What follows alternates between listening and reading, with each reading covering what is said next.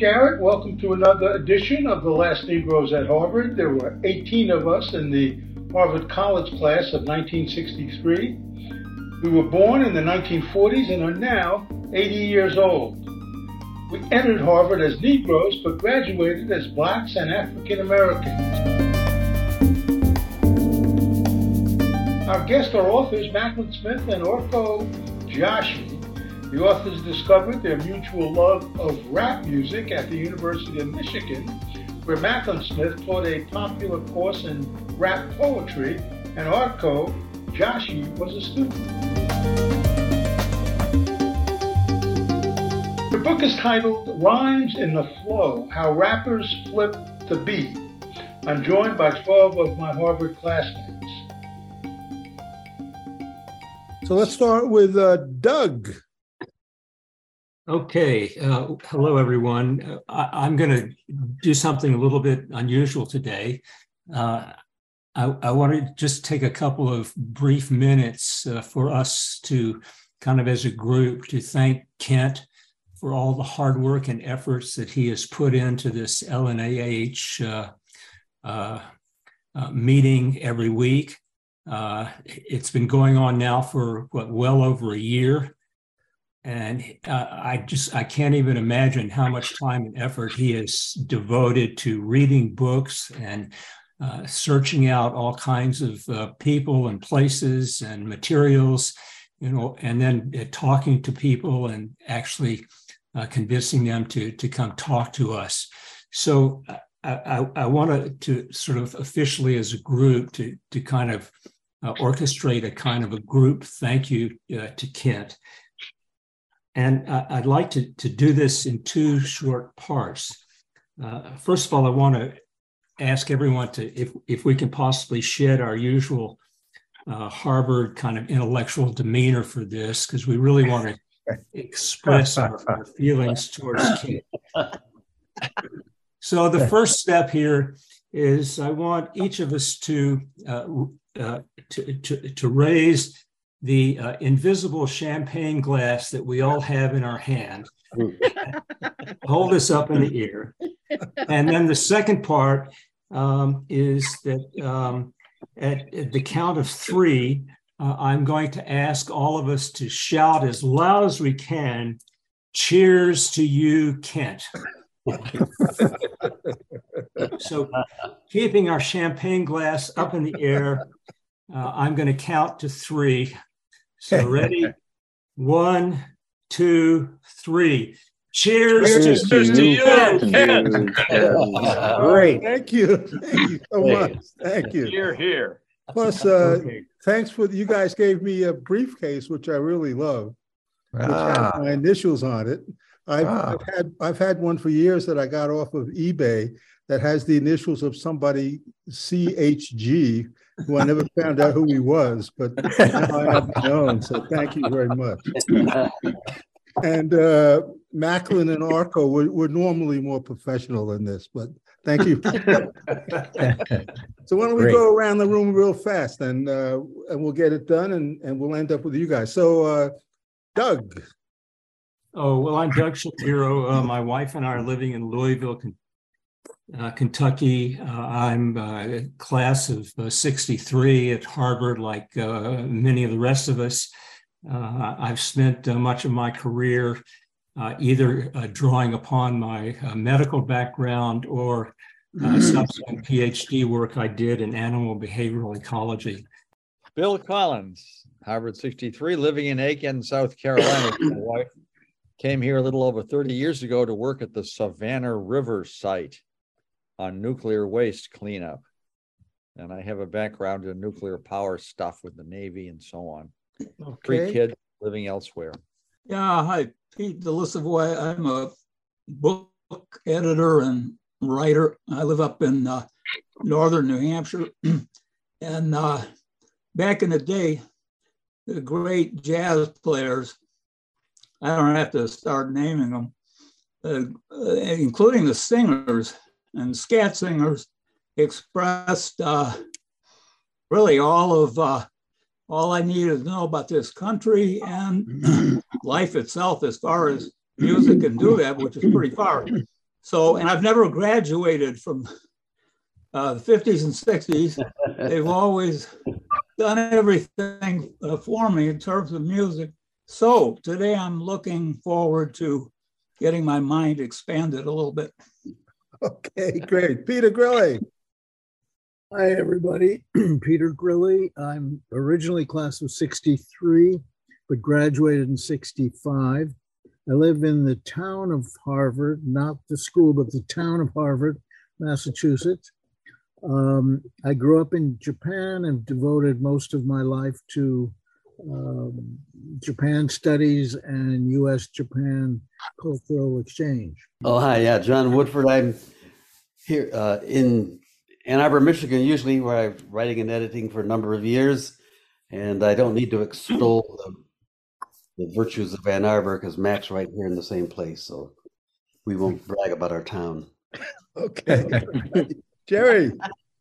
Jerry Secundi. I'm living in Pasadena, California.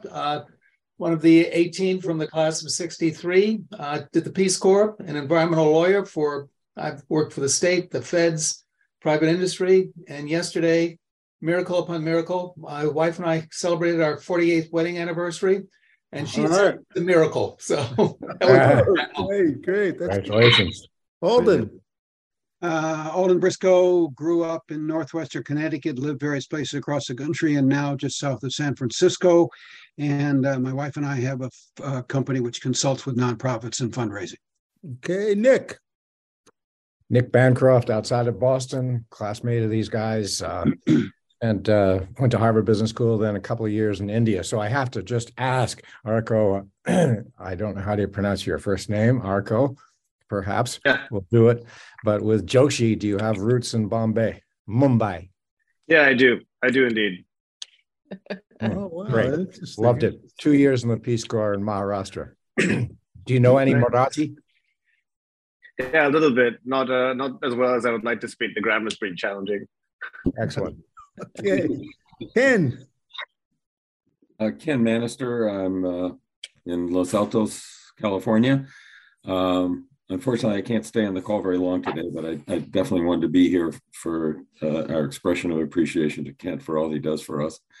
I'm a retired law professor at Santa Clara University, and these references to Ann Arbor propel me to tout one of my daughter's greatest accomplishments. She worked at Zingerman's for a year, and there is a sandwich which she invented, which is named after her. So if you go to Zingerman, Jenny's Fix number 22 is the sandwich to go for. She won't eat it because she's a vegetarian. But there, so for you Ann Arbor fans, try Jenny's Fix. All right, thank you. Ronnie. Ron Blau, class of 63, sometime roommate of John Woodford. Spent most of my life in TV and video, still doing some video work. And one thing I wanted to know is if I start a podcast, are you going to, replace this whole thing for me? We will. Yeah. Maybe we'll do it anyway. I mean. Ann. Hi. I'm Ann Huberman. I'm a retired academic librarian, and I'm now a climate activist in Peterborough, New Hampshire. And we're working towards 100% renewable energy in Peterborough. Mason Morfitt from Freeport, Maine. After a really benign early part of the month, I finally today put on my line jeans. So winter is here. I've been to Vietnam a couple of times, once when people were shooting at each other and subsequently when they weren't. And it's a lot more fun second time around. People say that at my age, 82, you ought to do the crossword puzzle to keep your mind alive. But I think these weekly broadcasts have done a lot more toward that end than doing the crossword. So, thank you, Ken. Okay, great. Marcy. I'm living and working in New York City, where I run a public policy and activist group that has advocated wiser, fairer use of public resources. Okay. David Othmer. David Othmer. Maureen and I live in Philadelphia. We've been here coming up on 40 years, not quite as long as Jerry and Don have been married, but it's still a long time. Jerry and I have known each other since 1956. We roomed together at Harvard. At Harvard. I spent most of my life in public television, WNET in New York, and WHYY here in Philadelphia, and I grew up in Guatemala, Puerto Rico, Brazil, Colombia, and Venezuela. Okay, George. George Jones, class of '63. I'm also here in Ann Arbor, and that's all I'm going to say. Ham. Hampton Howell, 63. Unlike David Othmer, I haven't grown up yet because I'm a bit ADHD. I also lived in Puerto Rico and Brazil. I grew up in the Northeast. I'm here in Nashville, Tennessee.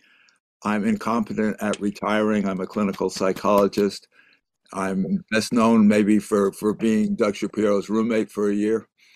And this podcast and doing cold water swimming has been the outstanding thing of my last 5 years. And I've really appreciated the chance to grow with this. Okay, great. Susan. Well, I'm Susan Swanton, class of '63, and I have a cold thanks to my grandson. And I'm in Rochester, New York, and I went into library field too because it was a great field for liberal arts majors that didn't want to specialize, but I was a public librarian. And now I'm the new chair for the Rush Democratic Committee in the reddest town in Monroe County. And guess what? We got 4 Dems on the town board. Great. Okay, well, Macklin and Aurko, welcome. Thank you so much for coming on, and tell us about your book and tell us about rap. I have been in the English department here, and I was kind of like for quite a long time interested in 4-beat poetry because I work in medieval studies primarily, or did, and before retirement, and worked a lot on Piers Plowman, which is a very messy, long poem, contemporary with Chaucer, but unlike Chaucer, who follows the French accentual syllabic pattern and has end rhymes, the alliterative longline poets did not rhyme. They used alliteration, and the syllable count in the long line is varies all over the place, from 7 or 8 up to 20 some, and so it's a very unruly form. There's a lot of poetry in that long line, but once Chaucer came on the scene, Chaucer won the culture wars, you might say, and so rhyming poetry with strict syllable counts and along the French model took over English poetry pretty much, and the 4-beat stuff was preserved mostly in jingles and so on, and reemerged with blues and now rap. So it's a kind of it all sort of goes underground for a long time, and it's basically folk poetry, and then comes back. So that's basically So I basically studied 4-beat poetry in the Middle Ages, and then realized, oh, well, rap is basically the same thing, except that it's not. it's rapping to a musical beat, and there's no evidence that the longline poets did anything like this. So I just got interested in rap as a kind of a late expression of this longline verse, and started listening to it and listened to more and more and more, and really liked it, and started teaching courses in 4-beat poetry, which featured rap, and that's basically what I've been doing. It's sort of an evolution of interest. And I met Aurko a few years ago, quite a few years ago. And, anyway, I'll just say he came into my office and he had a copy of King Lear, which he left on the desk when he went to the bathroom, and I opened it up and realized that he'd been scanning all the lines, especially Lear's speeches, and And I thought, okay, that's great. This is an unusual student who really cares about rhythm. So we ended up talking about poetic rhythm. It just started, eventually ended up deciding to work together to write a book about rap, or actually to study it and maybe write a book about rap. So that's what we've been doing. So it's been really fun working with Aurko, and I couldn't have done it without him. He has skills I don't have. To put it mildly, he can do statistics. He's smarter than I am in lots of ways, and I'm smarter than him in lots of ways. So it's just been really, really fun collaborating on this with him, and that's all I got to say. We started with the book about creating like a framework for which one can understand rap and build a foundation all the way from the beginning of the way to understand and comprehend a musical beat into the way that flow patterns and rhymes start to populate the line and color that syllabic flow that Macklin earlier was referred to. And then we sort of transition into larger structures and other elements of rap and try to understand those through the lenses that make rap different. So we get through modes and genres and ultimately resolve on our final two chapters that have to do with style. The last chapter about style tells us things that rap students tend to be very interested in.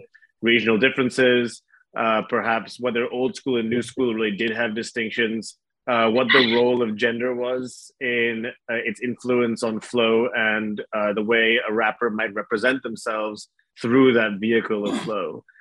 So all in all, it attempts to be kind of a comprehensive foundational work for a theory of rap that helps you understand it in this context of rhyme and flow at a very basic level. We built a metrical model to help us kind of understand these and compare across lines. So we first created a kind of means by which we could create statistics that were replicatable and will be able to be analyzed by further students down the road. So that's the kind of thrust of the book. And I'm not sure if Macklin wants to add anything there. We do spend a fair amount of time talking about individual rap artists and how what they do stylistically and just the poetics of rap. We got interested in this in part because there was just nothing on this, pretty much almost nothing on style. Almost all the studies of rap music were in cultural studies, and a lot of them were really good, but none of them really addressed these basic issues of the poetics. You know, how the line is structured, what the rules are. Rules, I mean that in quotation. There's not like a book of rules, but just the habits and requirements of this form. And so we were really working from almost in a vacuum. There's one other scholar who had done some work, but his methodology is very different than ours. So anyway, it's been really fun. It was like almost working in a pioneer way on this genre. It's kind of amazing because rap is so quintessentially rhythmical, and and yet people were more scholars, not the rappers, but scholars had been almost until we started working on this. We were almost exclusively interested in cultural studies and not the poetics. So anyway, it's been really fun.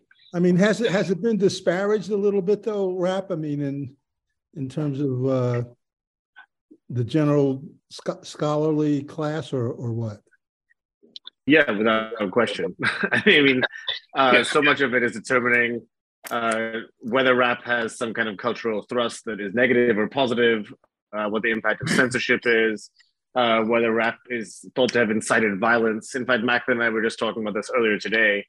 And then a lot of interesting cultural studies have looked to place claims on rap before rap was actually rap itself, which, as Macklin said, is quintessentially about rhyming and flowing with a beat. One of the early things that we hear a lot about is people calling things that are what we describe as in the book as semi-proto-rap, like Woody Guthrie or Bob Dylan as rap itself, but it lacks this kind of next complete step of being a sophisticated poetic form akin to rap. Rap has a predecessor in Lost Poets, who is some we also talk about and people are quite familiar with, but even that isn't truly rap yet in the way that we understand and comprehend the definition today. So yes, it gets disparaged, and then second, it gets revised as previously belonging to someone else. So it does face two kind of cultural axes at once. And some rappers are faster and some are slower, but there's a fairly limited range of beats per minute that they can work within. So that's something to bear in mind. We have to think about the contours of the line. Typically, because it is a 4-beat kind of form, they're going to be usually, almost always there are 4 stresses in each line. There are 2 stresses that occur up to the pause in the middle of the line, and then another 2 in the last half of the line. There's usually one right near the end of the line to mark the end of the line, and there's usually a rhyme attached to the second and fourth stress in the line. Sometimes there are more stresses, but they're usually in a rap line at least 4. But the length of the rhyme, the length of the line can change. So just to give an example of this, from one song, there's a song by Outkast called Reset, and one of the rappers has this line: from TNA to DNA, feelings turn to children. From TNA to DNA, feelings turn to children. A few lines down, incarceration without rehabilitation really don't mean shit. And I can't remember how many syllables are in each line, but considerably more in the second one. And the second half of the line tends to be more stable and more, so really don't mean shit. It's fairly short compared to the first half of the line, which we call the A verse, B verse. So in the A verse, there's a lot more variation, potentially a lot more syllables.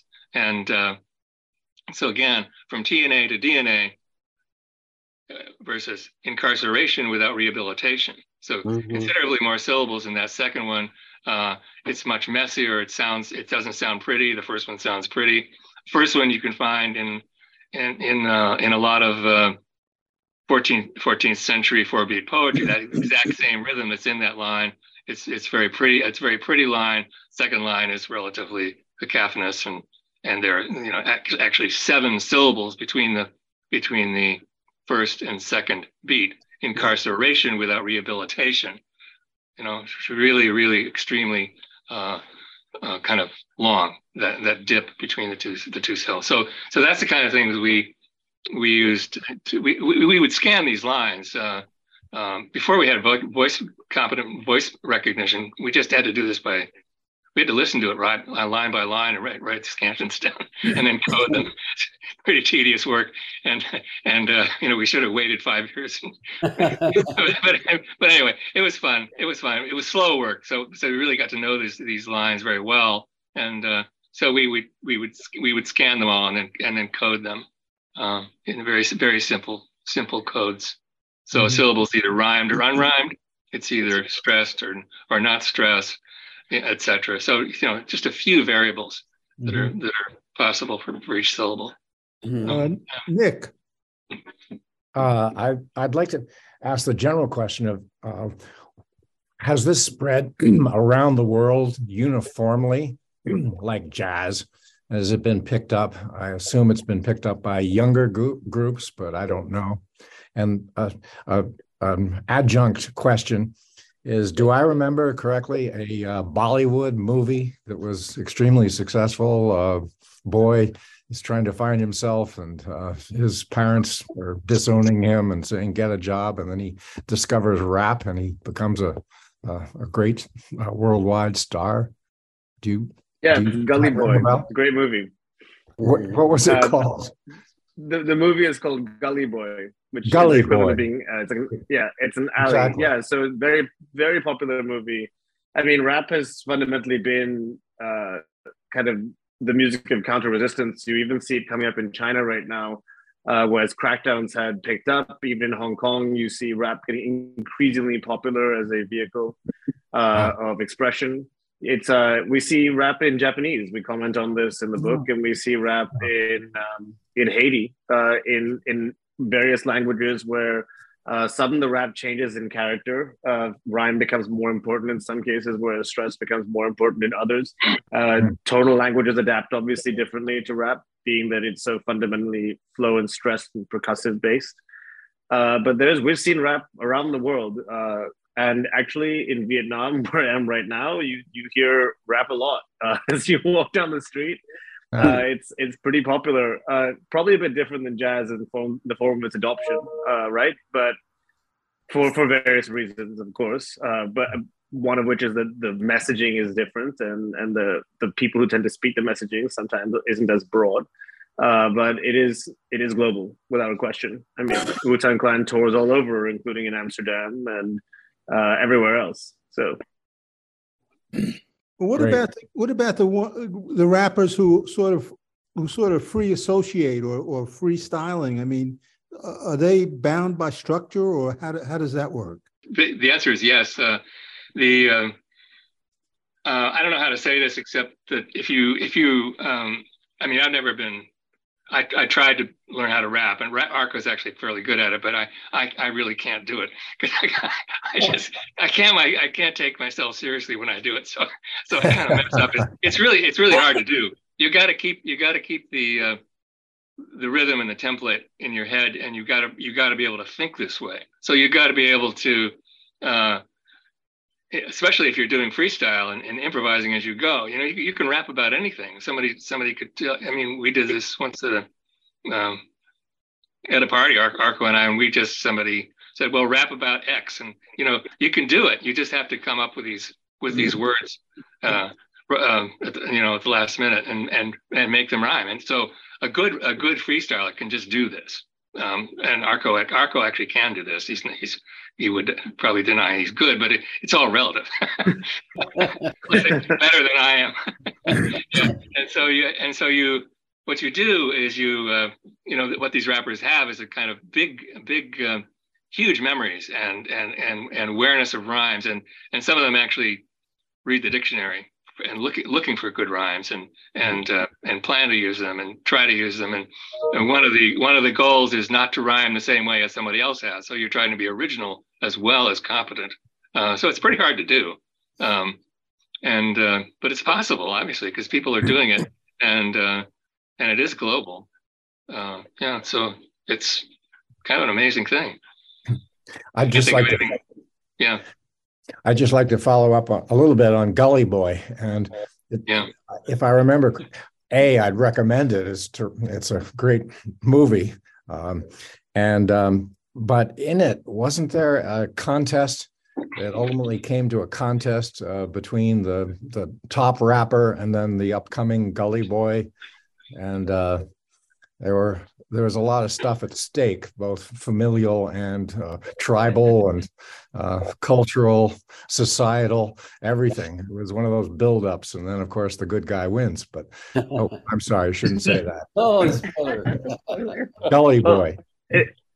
It's interesting you said that, because Macklin and I were literally just talking about this prior. Is the combative form in rap, which comes up quite a bit, and also its virtues in freestyle. There's a different piece in the movie 8 Mile where you have Eminem Rabbit battling a local rapper, and it's a diss, right?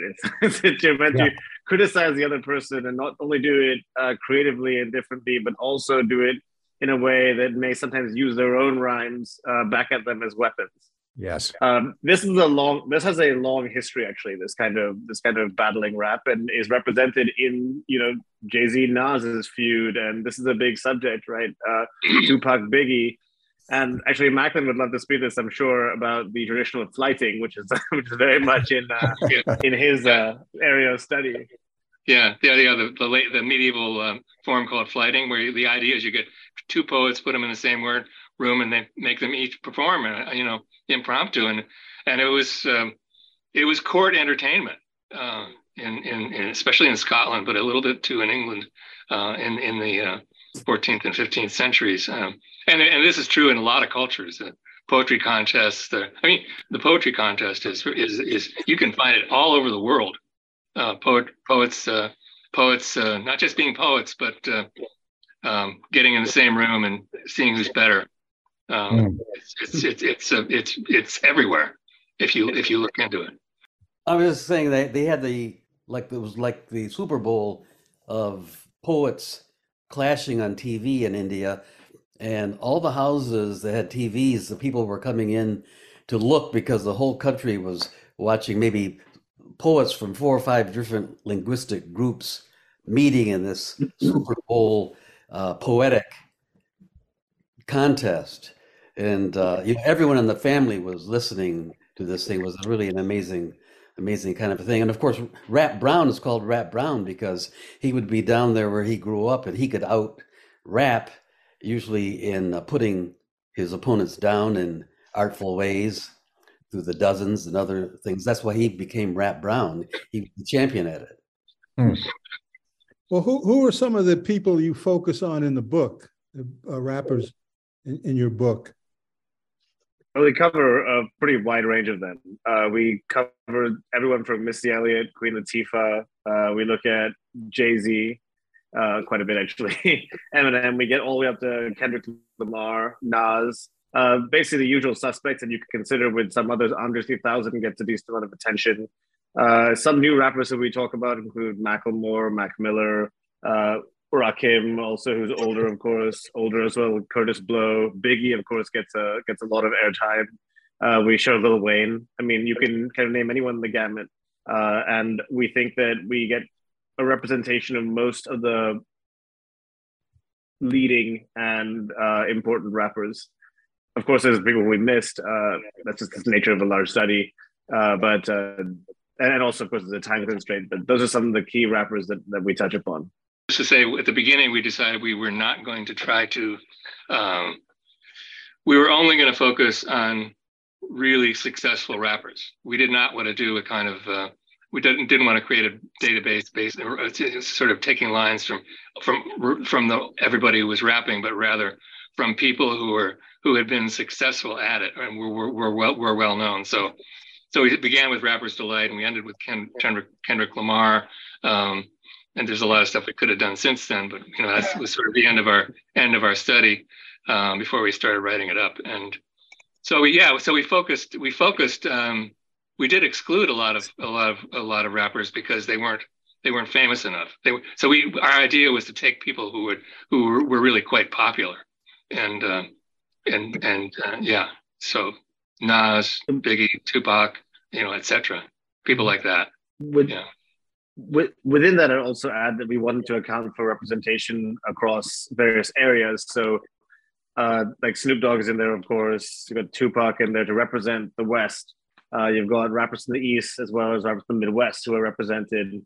Atmosphere, for instance. You also have Dirty South rappers. So we looked for other categories in which we could identify trends, and also tried to build in representation there as well, so we could make sure that we could make claims. Gender was another one such of this characteristic. Yeah, we made sure to have I mean, there are, as you may have noticed, quite a few more male than female rappers. But there's some really good female rappers. So we made sure to kind of have as many of them in our database as well, and to try to discuss them as well. So, yeah. Well, in terms of the culture, so how does it fit in culturally? And is it sort of become the language of youth, or is it accessible to 80-year-olds like us? Or what do you think? Ooh. Well, there's a lot of rap. Let's start with that. There's a lot of rap with a lot of range. It has also evolved into many different forms and to be able to satisfy many different tastes. So I think that I personally think rap is accessible to anyone who's willing to listen, personally. I mean, Macklin, you may have a better picture on the other side of that. No, not really. I mean, I think for some years, if people are just not used to it, it takes a little while to get used to it, to be able to hear it well, and to learn to like it. So if that's the case, you can go back to earlier models like just listen to some Woody Guthrie talking blues. You'll get the sense of that. That's basically rapping. The line is shorter. Talking blues, Woody Guthrie, Bob Dylan. So that's kind of it. It's talking rather than singing, and yeah. So it's but I think I think there's an element of rap that is sort of, youth culture-ish. There is that. But then as these rappers get older and older, some of them are not young anymore at all. So they're still around, and not all of them who are aging are still producing a lot, but some are. So it's yeah. Well, if the body and satirical elements in rap, because some of the style, I think, is conducive to that. So you have these people, if you can understand what they're saying, some of the wittiness of it is quite intriguing. I know I don't like a hell of a lot of it, but there's a lot of Snoop Dogg is enjoyable to listen to, or is I think it's BG and the Chopper Boys and T.I. and others. I hear that you get into some of these rhymes, and it's just, some of it's just quite comical. And as I say, some of it is satirical, and it's a joy to hear someone who can do it. You're both mystified and awestruck at the same way. You think, my God, how do they on the spot come up with some of these rhymes? Are just tremendous rhymes, just tremendous. So I'm not sure whether our guests would agree, but listening to them, I would argue that although it may not just be quote unquote spoken music, people like Chuck Berry, you might argue, were also proponents of rap. I'm thinking in particular, for example, of JoJo Gunn. "'Twas in ancient history, 4000 BC, back up in the jungle in a coconut tree. Yeah. Swinging from a branch up under the sun was a meddlesome monkey named JoJo Gunn." That's rap. That sounds like rap to me. Was there any relationship between the emergence of rap and Caribbean rhythms? Yeah, actually, there's a very strong relationship. So what you have in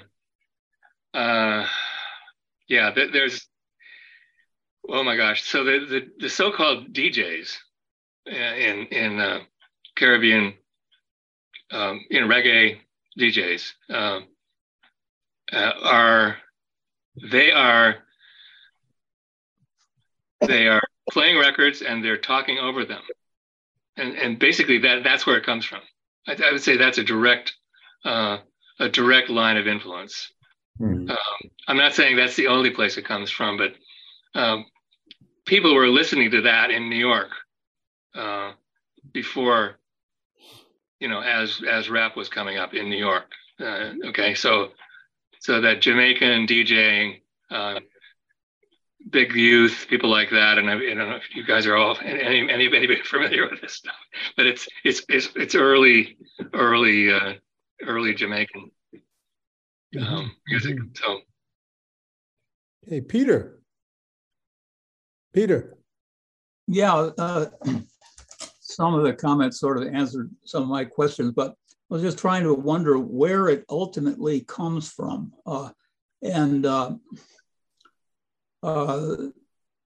Is it if it existed in medieval times in some way, I don't think that people were studying Chaucer to come up with it. So it must come out of some deep grammar or deep structure. And so is rap like a brand new thing? You guys are talking about it coming from Chuck Berry or Bob Dylan, but it must go back further than that. And is it more poetry, or is it more music? And is it like a totally new genre but it can be traced back the way we can trace jazz back, for instance? There's a lot there. The first thing is we do trace some very early traditions that are described in the 1600s, 1700s in the United States, outside the United States rather, in Barbados and so on, about a religious practice called Kumina that seems to resemble some similar levels of chanted and spoken to a rhythm music. But this is, of course, something based on largely anecdotes from the historical record. Someone like Richard Ligon, who has documented it. And after that, I mean, there's a question of whether there's an essentialist component to, or why someone has used this vehicle to bust their rhyme, right? So, I mean, Mac can probably speak to this better, but it's emerged 3 times in 3 distinct moments in oral poetry. It emerges with a lot of characteristics of symmetry and principles of eurythmy that make it sound and have kind of a unifying device, like either alliteration or rhyme, that stabilize the line. Whether that's an essentialist characteristic or not is something I think I'd leave to Macklin to answer. Well, I mean, just to expand a little bit there, in the whole of all we know about the history of English verse, there's all of Old English poetry. Of course, all we have of that is stuff that's written down. There's a little bit of description of how it was performed, but it's minimal. And within some of these poems, like Beowulf, you get poets coming into the poem, and there's a little bit of description of how they're performing, but it doesn't really tell you too much. So this was an oral tradition, it's an oral formulaic style, like Homer. Remember, Homer was blind, and so in the pre-writing stages of poetry, poets learned to compose poetry by relying on formulae. So just for example, in a Homeric Homeric epic, if you want to say something to somebody else, you say "ton de me betapeta," and that's that. Then spoke to him or her. Ton de me betapeta is to him. Tain de me betapeta is to her. So then spoke to her. That's the first half of the line. Then to identify the speaker, you stick in the speaker's name with some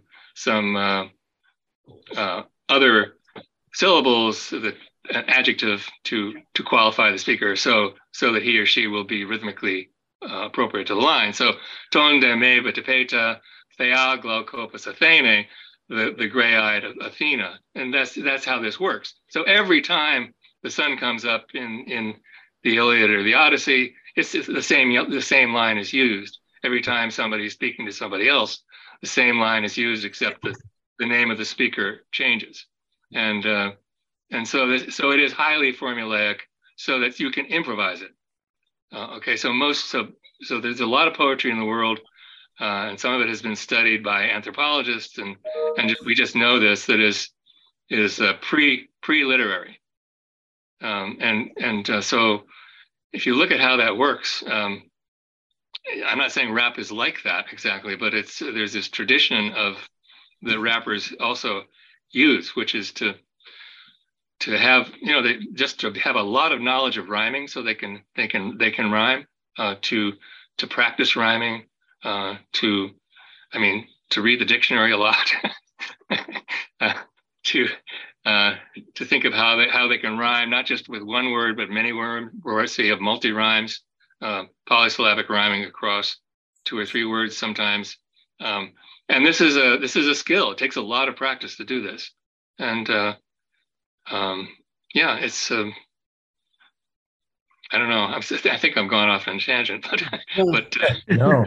It's the ability to do this. It's a performance. It takes a lot of practice to do it in a performance. And Hamp. And thanks. One thing that interests me with this is the cultural component, and with my own conditioning, my own antipathy to 50 or 60% of the rap that I hear, and for me, a lot of times it's like nails on a blackboard or something, and maybe that's part of its success, that it's created that independent world, or saying, or attacking the bourgeoisie, or the dominant culture, or whatever. But I'm interested in that part of it, that and that's one of the reasons I very much wanted to come today to try to understand my own reaction and what's going on with all that, to the extent that we can look at that. How much of that is a criteria for success? Sometimes you have to look more carefully to or listen more carefully to hear how they have elements of homage or romance in them. There's rap songs about independent struggle. There's rap songs about the condition of the hood. There's rap songs, really, as it's evolved, cover a wide variety of subjects. And actually, earlier rap, which was quite successful, didn't exactly cover all those subjects so directly either. There obviously exists a lot of gangster rap that does reference the story of the self-made man in the context of a difficult life or tough circumstances in which they grew. Yes. That stuff, it varies, right? But there's a lot of nuance in how it's expressed. So the question is, can you see past that, right? So in the example of Melly Mel, there's broken glass everywhere, and he's actually describing the hood with very, very rich detail. Is there something specifically offensive in that? I would put that question first. And that's a widely successful song. Well, one part of the offensiveness is all the stuff about bitches and whores also. Yeah, they don't have this. I will say, while the language is sometimes inflammatory, it does change meanings and context within the context of rap itself. Lupe Fiasco makes a lot of comments about this in many of his songs, especially more recently, where he tries to shift the meaning of various, let's call them invectives or insults, to have a much more rich kind of landscape of what the meaning is. Macklin, you probably have a lot more to say, considering you wrote this chunk. Well, I mean, no, I mean, I think it's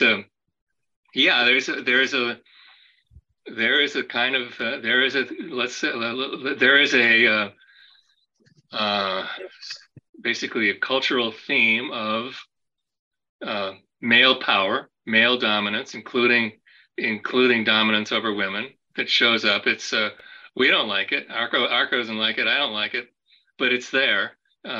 It also is addressed by almost every women rapper who talk back at it in really successful ways, and that's an interesting thing. So you'll get this, this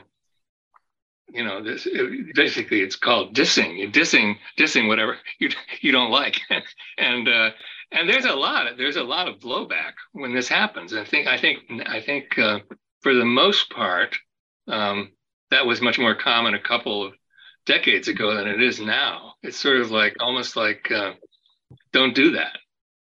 Don't do that. You're going to lose your audience. We don't like that anymore. We don't do that anymore. But it's there, especially in the earlier stuff. Mm-hmm. Yeah, denigration of women. Sure, it is. Ronnie Blau.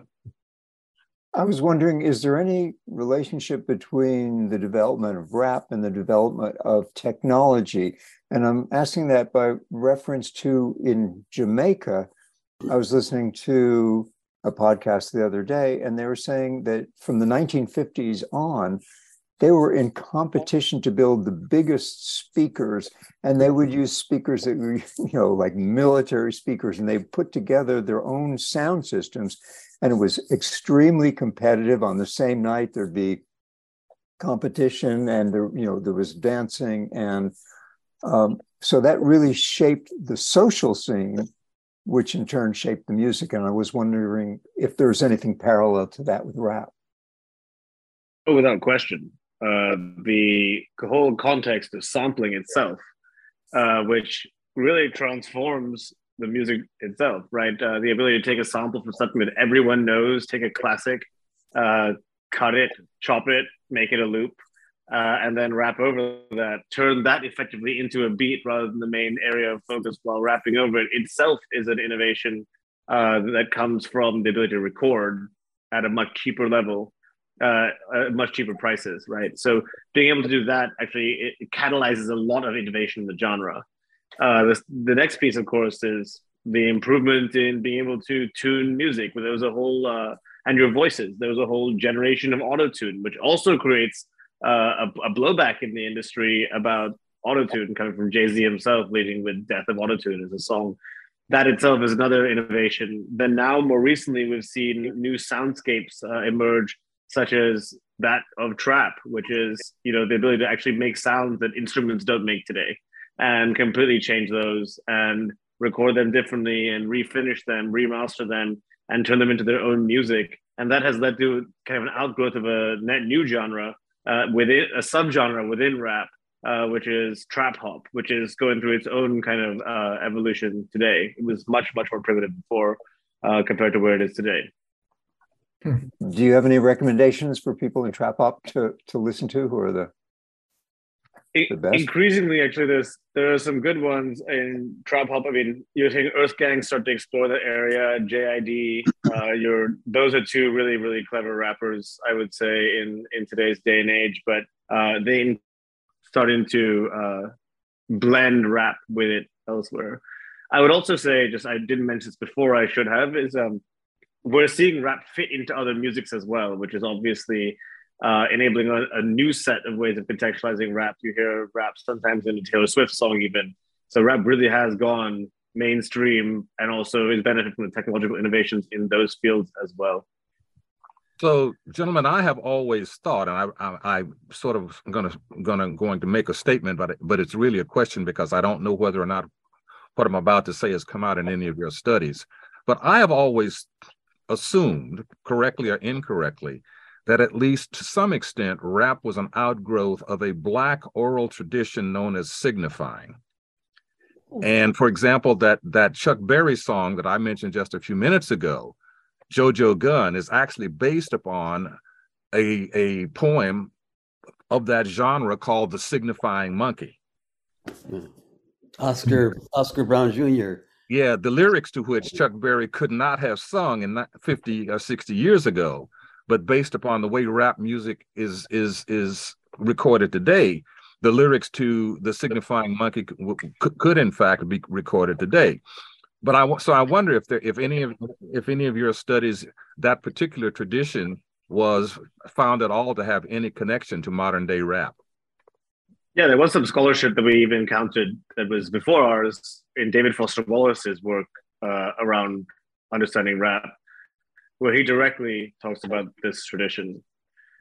He draws a pretty concrete link with signifying and rap at the time of his writing. In fact, we touch upon that as well. What tell us about? Are you guys going to do more books, or what's the future like? We don't want to do another book. It's a lot of work. It took us, but it was so much fun, but it was a lot of work. And I don't think we are going to. What do you think, Aurko? It depends. I mean, if technology evolves to scan millions of lines very easily, it could be a great way to augment, kind of do a follow-on piece of what we've done, or kind of promote other people's study of the field as well. I've got a long ways to go, a lot of wood to chop. I'm going to add, while we were at Harvard, Albert Lord, who with Milman Perry studied the epic production in Serbo-Croatia. Albert Lord taught the course in oral, the oral epic. And I was lucky enough to take it. And he, what they did is go over to Serbo-Croatia and record the Singers of Tales. That's the name of the book. You might all be interested in the great book, and show what Mac was talking about with the use of these formulas and the memory and putting them in rhythm. And they had a little instrument to go along. So an instrument, maybe they had drumming way back, but it's it's an international phenomenon all throughout human history. You had people singing stories, making them up, and also just remembering them and embellishing them. Wow. Yeah. Well, listen, thank you so much for coming on. It's really been great. Yep. Thanks for having us. Yeah. Thanks for having us. It's been a pleasure. Okay. Hey, Ken, show us that briefcase one more time. Yeah, I'll show you the briefcase. This is it. Right. Oh. It has a handle. It has my Beauty. initials. Wow. Thank you so much. Well organized. That was Macklin Smith and Aurko Joshi. Their book is titled Rhymes in the Flow, How Rappers Flip the Beat. And that's it for this episode of The Last Negroes at Harvard.